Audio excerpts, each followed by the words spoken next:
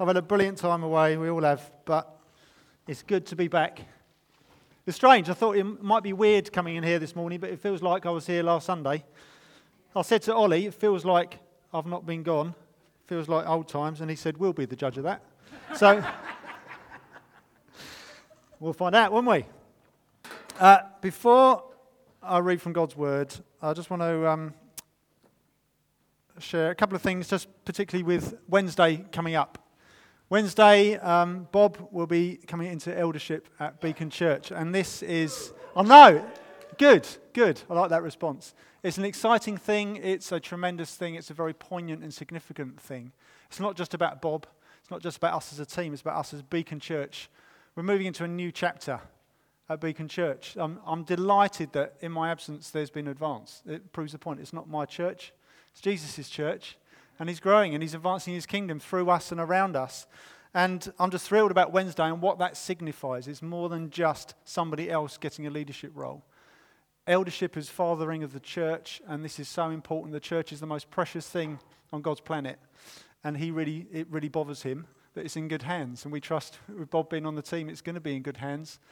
But with that in mind, as many of you as possible, I understand some people can't make it, that's fair, that's fine. But as many as possible, if you can be here on Wednesday night, as we gather as a church. Steph Liston, he's part of the apostolic team in relational mission. He'll be coming down, he's one of the leaders at our church in Camden. He'll be coming down for the evening to lead us in the commissioning of Bob and praying for us as a team as well. Please, as many of you as possible, be here. That would be brilliant. With that in mind, can you be praying for us as a team? We're also very aware there is a pattern of, we're seeing the devil having a poke because he doesn't like it. It means we're onto a good thing. We should be weirdly encouraged by that. But the devil's having a go in terms of health and relationships and work and so on and so forth amongst us as a team. So please continue to be praying for us, and don't just stop on Wednesday, obviously. Beyond that as well. But it's often in the run-up to these kind of things you see the devil having a stir, and he has been.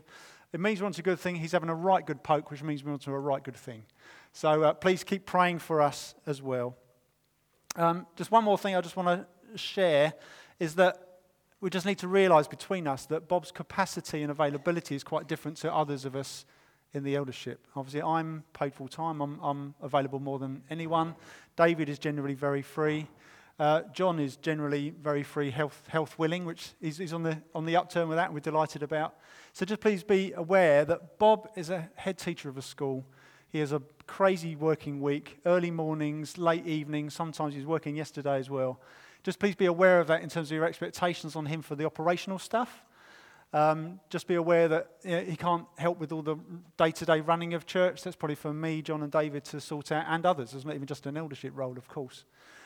Just be aware of that. Pastoral concerns. John, what's your name? Bob will be in the loop behind the scenes and phone calls and sometimes meeting together to discuss pastoral concerns. Sometimes he will be able to step in face-to-face to deal with them, but that might be more in the holiday time when he's a bit more available.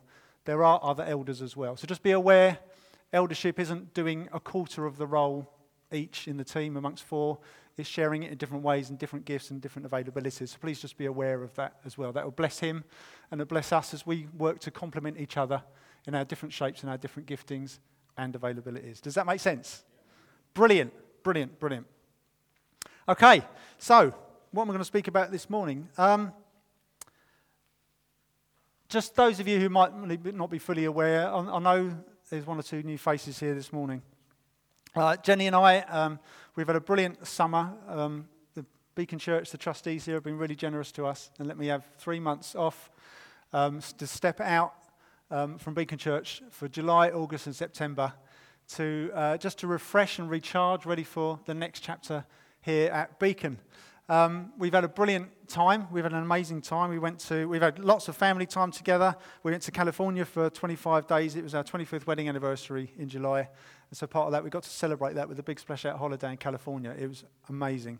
Lots of stories to tell. We hung out for quite a bit with the Shaws. Tom and Josie Shaw, you may remember from Canterbury Church, moved to California 2 years ago, and they've now started, it's begun, Sanctuary Church San Francisco, which we'll be praying for in a couple of weeks' time at Prayer and Vision as well. We'll be able to bring an update around that. They're doing really well. They're crazy busy, but they're flourishing. They're doing really, really well. we've got lots of stories to tell from our time away. We've got stories about rattlesnakes by the river, snowballs in the summer, and how we ended up with our own 63-foot yacht for 5 nights as well. The pulpit is not the place for these stories. Okay, we're going to be digging into, we're going to be digging into God's word in a minute. If you want to hear those stories, we're always open to invites, aren't we, darling? Particularly when food's involved. So feel free to invite us. Now, you get to hear these stories over the next few weeks and months, don't you worry. But suffice to say, I am refreshed. I am ready for the next chapter. I'm really excited to be here. As the end of September neared, I was getting more and more excited about just getting back and getting stuck in. God's got some great stuff planned for us, and I can't wait to be a part of that. So that's what I've been learning a little bit of what's been happening over the summer. I've had lots of lessons. God's spoken to me. I think the biggest take home for us is that 3 months of being in each other's pockets, we've learned that we won't kill each other in retirement. So that's quite good to know. We've had pretty much 24/7 in each other's pockets, and we actually still quite like each other. So yes, my darling. We had a brilliant time away, but hey, what? Yes, we do, my darling. Sorry, yes. I love you very, very much from the heart of my bottom. The bottom of my heart. We've had lots of lessons, lots of ways God has spoken to me, but there was one place that I got really stuck in when it came to my devotional times was Psalm 90. Can we have we've got the slide up. Fantastic. Psalm 90, when I was having my devotional times, I read various parts of the Bible. There are various things that I kind of dwelt on for periods at a time. But Psalm 90 was the one I got stuck in for the longest and had to keep returning to. God kept nudging something in me that was just teaching me that there's something here you need to get under the bonnet of. So that's what I've done, and that's what I want to share with you this morning. There's nothing new here. There's nothing groundbreaking. But I trust it's going to be helpful as we step into the next season at Beacon Church, that our posture as a church is in the right place for hearing from God, and following God and relying on God as we do so. So if you want to turn to Psalm 90. And what we're going to do, I've called this Holy Reflections because that's what they are. As I work through, we're going to work through piecemeal, a few verses at a time. And that's what they are, holy reflections. That's what it's going to be this morning. We're going to work our way all the way through the psalm. But it's also for another reason that will become apparent later. But first of all, where's the best place to start? At the beginning. You'd have thought so. We're going to start with verse 1, but it's Moses who wrote this. I know David was the John Lennon of his time, but other people wrote some of the Psalms as well. Moses, in fact, himself wrote this one. And what he does in these first couple of verses, he starts before the beginning, which I love. Let's start, first 2 verses. Let's just read these first of all. This is what Moses says. He says, Lord, you have been our dwelling place in all generations. Before the mountains were brought forth, or ever you had formed the earth and the world, from everlasting to everlasting, you are God. Straight out of the gate, he deals with the big stuff. Whenever you or I fear the future, whenever we get anxious about changes in circumstances and so on and so forth, generally speaking, that's because we've shrunk our view of God. Yeah? What Moses is reminding us right from the beginning, he's saying, God has always been there. Despite all the unbelief, despite all the rebellion over thousands of years of humanity being around here, God is still here.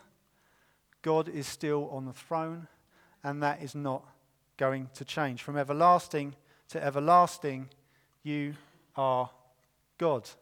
Now, I reckon that's probably a bit of a giveaway when it comes to what the future holds and how I face that. When I'm facing trials, the question, just how big and powerful is this God? Moses, straight from the beginning, is saying he's more than enough. The very first thing we need to remember is God is more than enough. I mean, if you look at the universe, it's been observed that the galaxies are pulling apart from each other. The distances between the galaxies and the universe are getting bigger and bigger. The universe is stretching, the universe is expanding, the universe is getting bigger and bigger, and yet God, who created that, is bigger still. Yeah, we need to remember this. Richard Rohr is a Franciscan friar from Kansas who I've been reading over the summer. And he says this. He says, God is not a being among other beings, but rather he is being itself. Sometimes in our heads, we're humans, we have to struggle with our brains. We can picture God as a big thing in the universe. In our reality, God is the biggest part of our reality. God is not a part of our reality. He is reality. God is not just something big that exists. God is existence itself. As soon as we remember that, it suddenly reframes everything we face, everything we see, everything we think of. And Moses, right at the beginning, is saying, before we contemplate anything else, don't make God smaller than he is. And that's really helpful.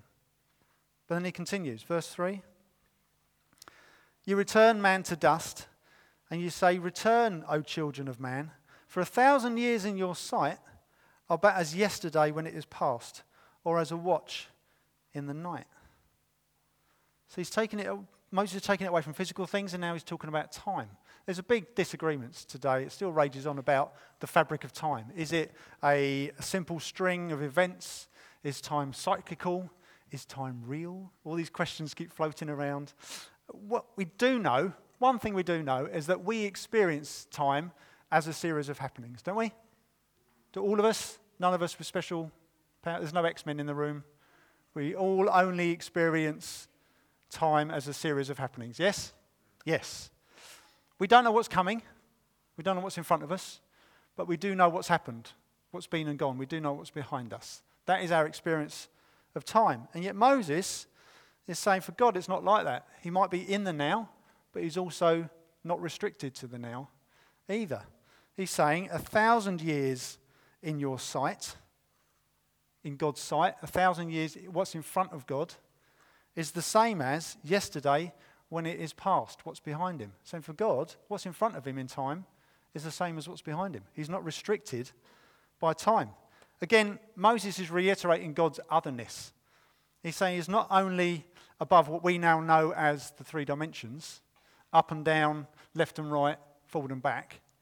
Outside of physical constraints, God is also outside of time restraints as well. There is nothing that God is not aware of or unable to deal with. And this is something we need to remember. Whenever we start getting anxious about what's going on, we need to remember God is outside of all this and more than capable. I know this is nothing new for us, but how many times do we need to remember this? Yeah? So then Moses continues. Verse 5. He says, you sweep them, this is us, you sweep them away as with a flood. They are like a dream, like grass that is renewed in the morning. In the morning it flourishes and is renewed. In the evening it fades and withers. See, I've always loved the idea of travelling in time. I've always loved the idea of seeing this landscape, Kent, before there were any roads, any big buildings. I'd love to go even further back and see the dinosaurs with my own eyes. Wouldn't that be cool? I'd love it. But, unfortunately, time is a one-way road. We're born, we live, we die. It is an irresistible one-way onrush of moments, and we are swept along in this flood. It's a really interesting word that Moses uses. It says it's a flood, which means we have no means of swimming against the flow of this. Can't resist it, can't slow time down. We just have to go with this flood. I mean, even scientists today describe time like a river. And there's Moses using this kind of language already, which means he was ahead of his time. I thank you. But the waters carry us forward, and we can't avoid it.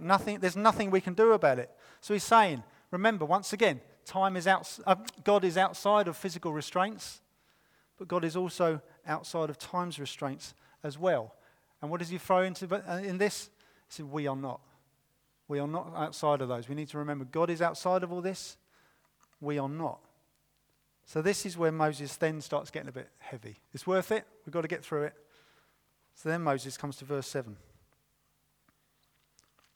It says, for we are brought to an end by your anger.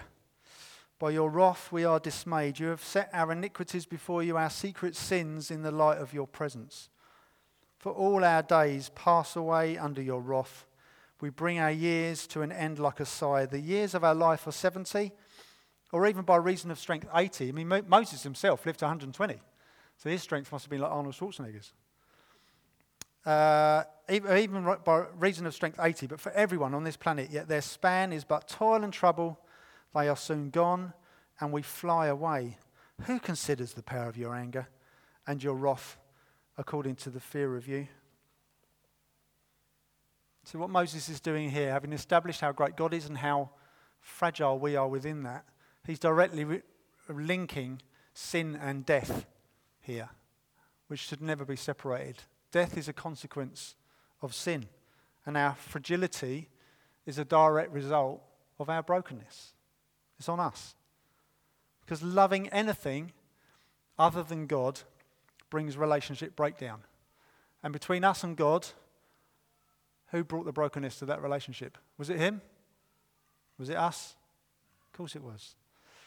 Because he's holy, there's a consequence to that. And that includes death. Death is separation. If anybody wants anything other than God, you'll get it. If you don't want him, you'll get not him. What a horrible place to end up for eternity. That's complete separation. There's physical separation, physical death on this planet, but there's spiritual death as well. And so, for those of us that are Christians even still, we live on a physical planet that is broken in itself. We're in these feeble fleshly bodies. We still physically die.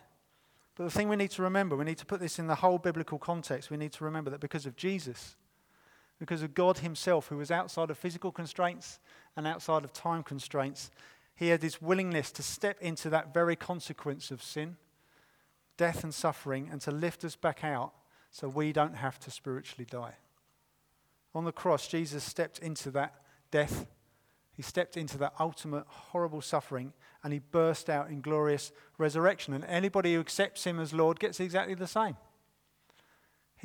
God stooped down to us in the dirt with his big, great extended hand, and all you need to do is grab that and he'll pull you out of the mire. That's simply the gospel. That's the good news of what the Bible presents that's available for all of us. And so for those of us who trust in him, who trust in his sacrifice and resurrection, this God who is outside of physical and time restraints, this great kind God has made a way to never fear death itself, which is what Moses is doing here. He's reframing. He's not getting morbid.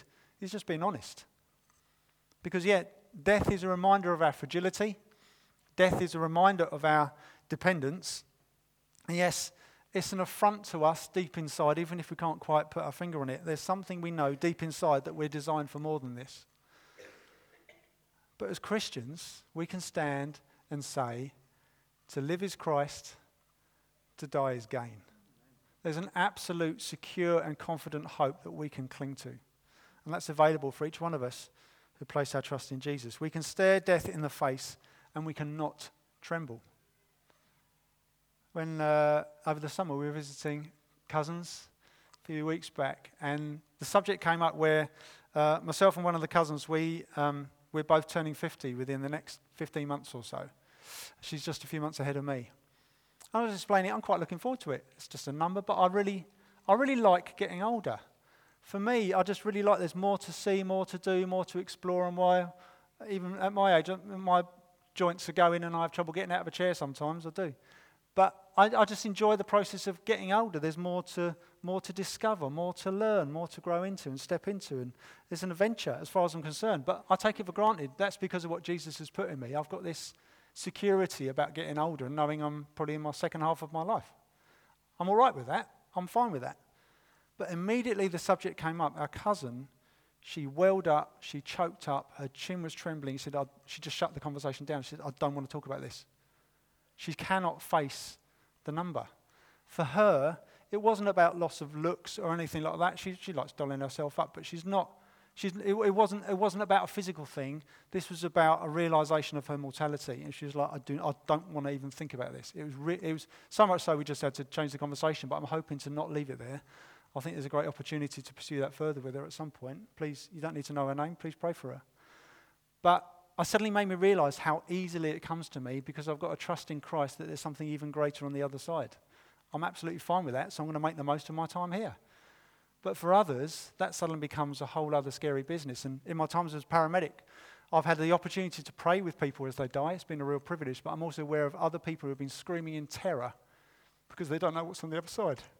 That's horrible. As Christians, we don't need that. We don't need to face death and tremble. We can have an absolute confidence and a deep-seated joy in it. And what Moses does here, he is facing in words, the greatest, most sobering of wake-up calls, death itself, and he's turning it into something greater. He doesn't let it get him down. What he does, he wants it to fire him up, both in heart and in action. Verse 12, he says, "So, teach us to number our days, that we may get a heart of wisdom." Teach us to number our days, that we may get a heart of wisdom. Now, when it comes to things like retirement, planning your holidays next year, those are good things to plan. But they are big assumptions, aren't they? Not being funny, I don't know if I'm going to be here tomorrow. It's the truth. It's the reality. It's good that we still need to plan these things. Of course you do. You save money. But it's a big assumption that it's going to happen, isn't it? Now, there's a helpful lesson I've learned from Islam, which is probably a sentence you didn't expect to hear at church this morning. But bear with me. There are lessons for us everywhere as long as we always keep our biblical spectacles on. Okay? But I know there is a command in the Quran that Muslims practice called inshallah. They need to repeat this word, inshallah. It means if God wills. And it needs to be repeatedly in the small things of life. For example, Bob and I, we've arranged to meet each other at 10 tomorrow, inshallah, if God wills. Or, Tuesday we're going out to dinner, if God wills. Next Saturday we're going to go and visit the cousins, if God wills. It needs to be a repeated thing. Now, while that can be something that's so rote it loses its power, there's a real value to it that I'm realising the phrase God willing has kind of disappeared from our vernacular a little bit. We do still use it sometimes, but it's usually about just the big stuff. We've got houses for sale. Hopefully we'll be in our new home by Christmas, God willing. Sometimes we use that. But we don't use it that much about the small stuff, do we? And I'm wondering if maybe there's value in me making a point of saying it just to realise the urgency to the time I have on this planet. I wonder if it'll help me. Next week I'm popping over to my friend's house, God willing. I'm suddenly realising there's a lesson here. Moses is saying, teach us to number our days. How often do I actually think about how long I've got left on this planet?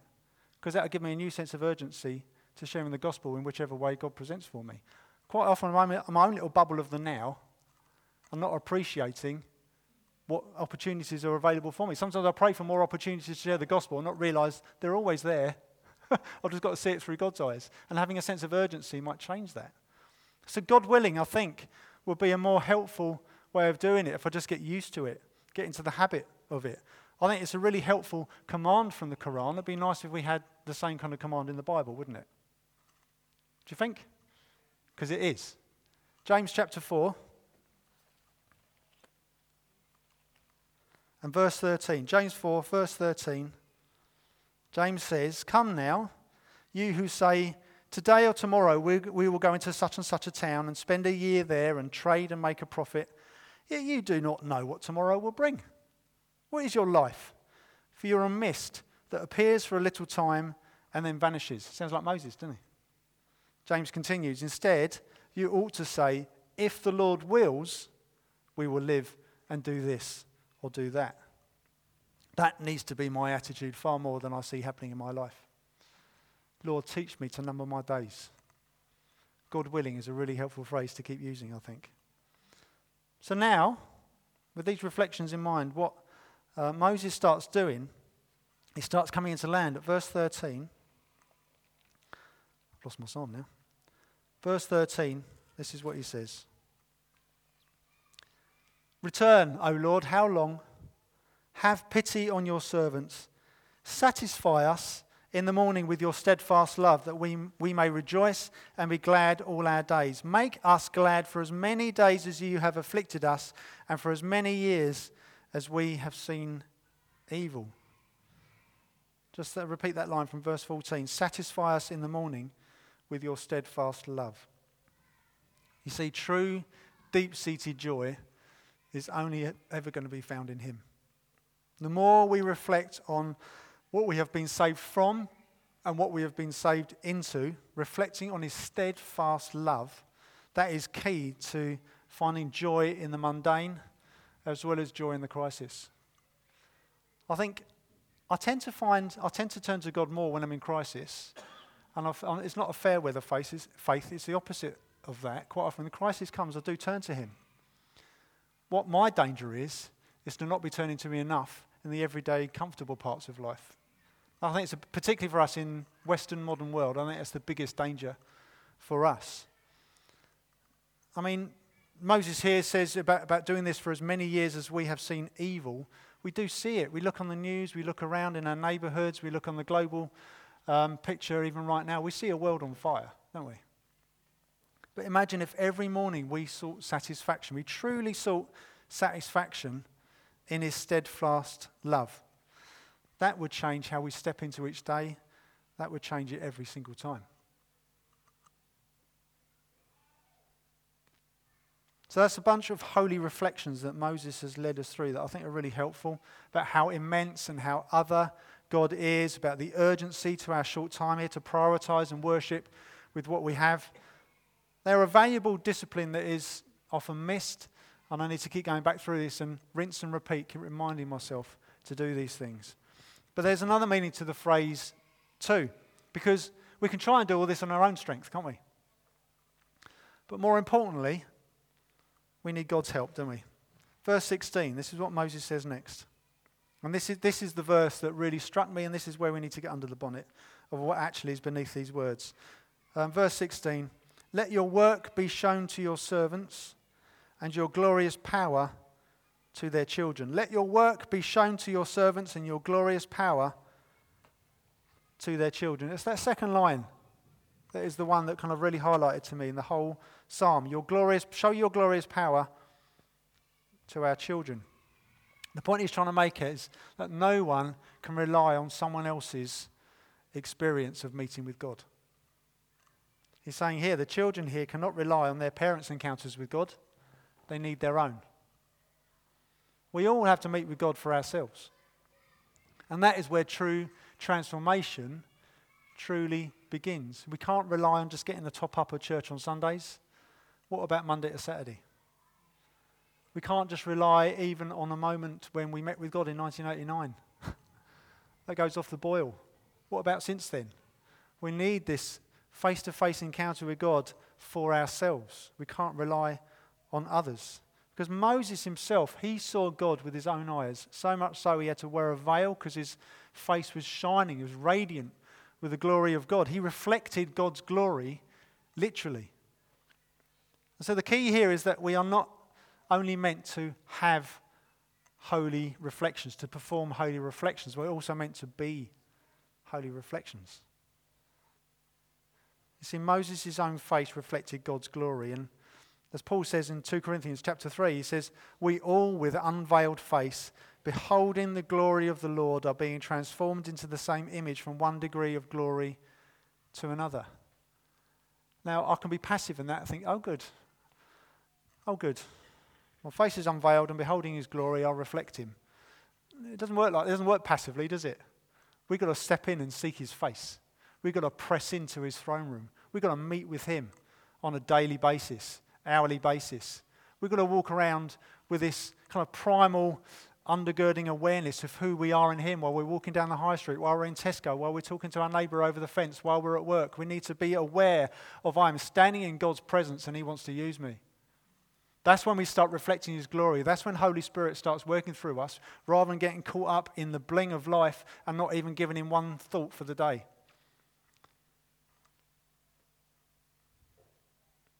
If we want to see any kind of progress or transformation in our lives, it means meeting with God himself for ourselves. It means reflecting on his immensity and power.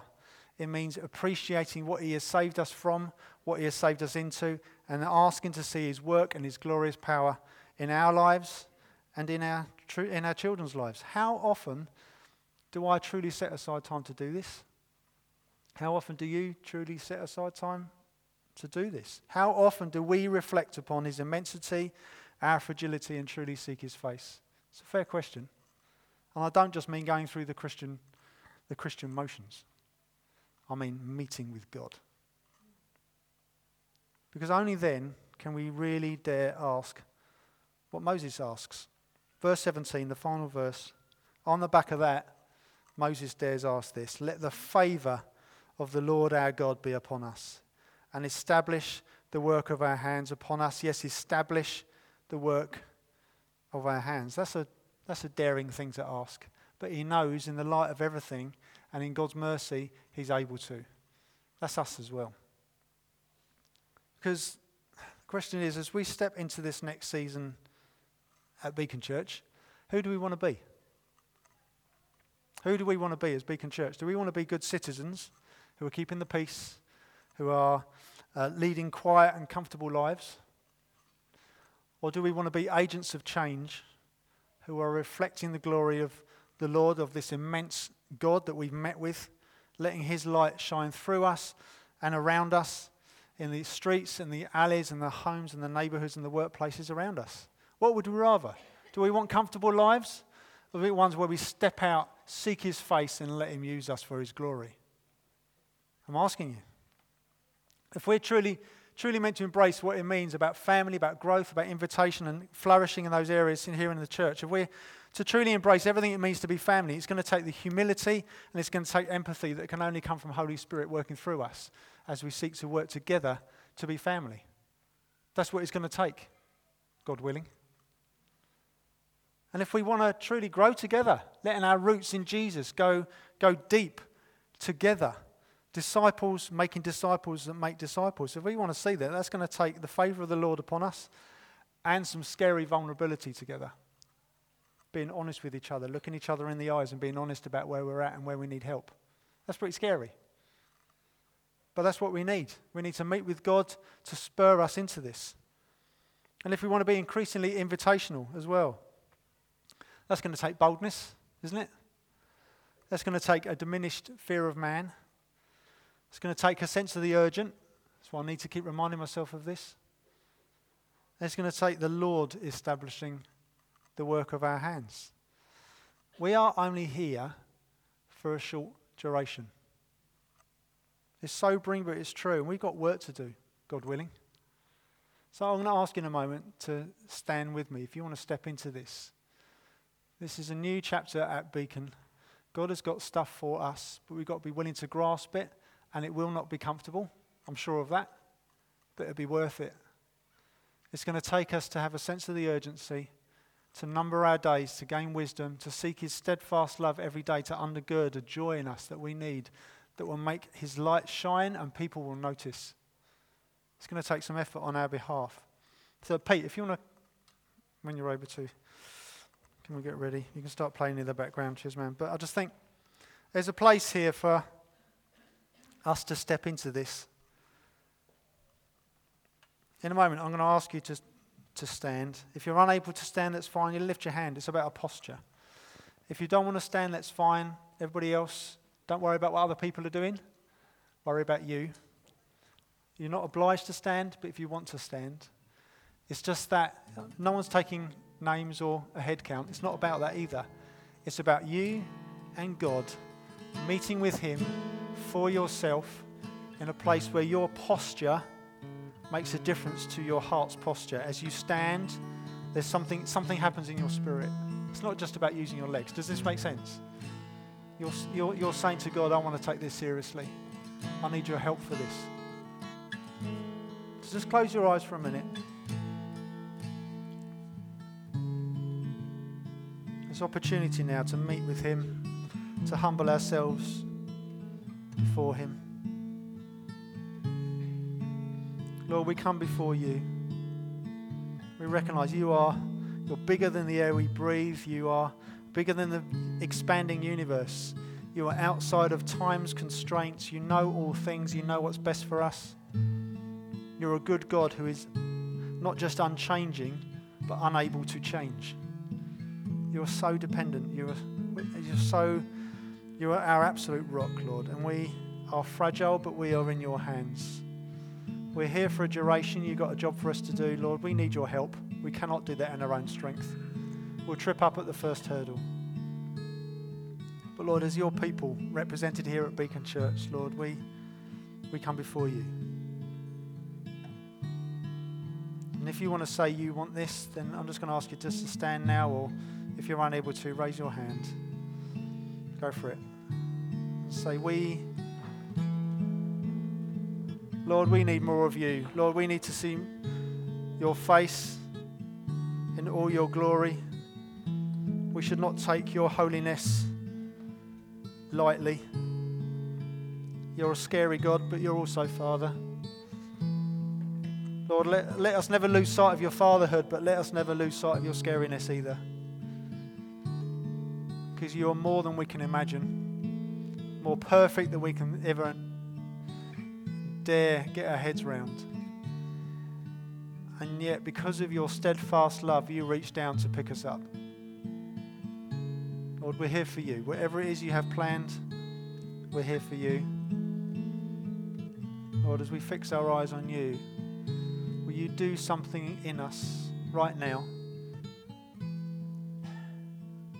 that is for your glory, for the advance of your kingdom, for the building of your church. We give ourselves to you.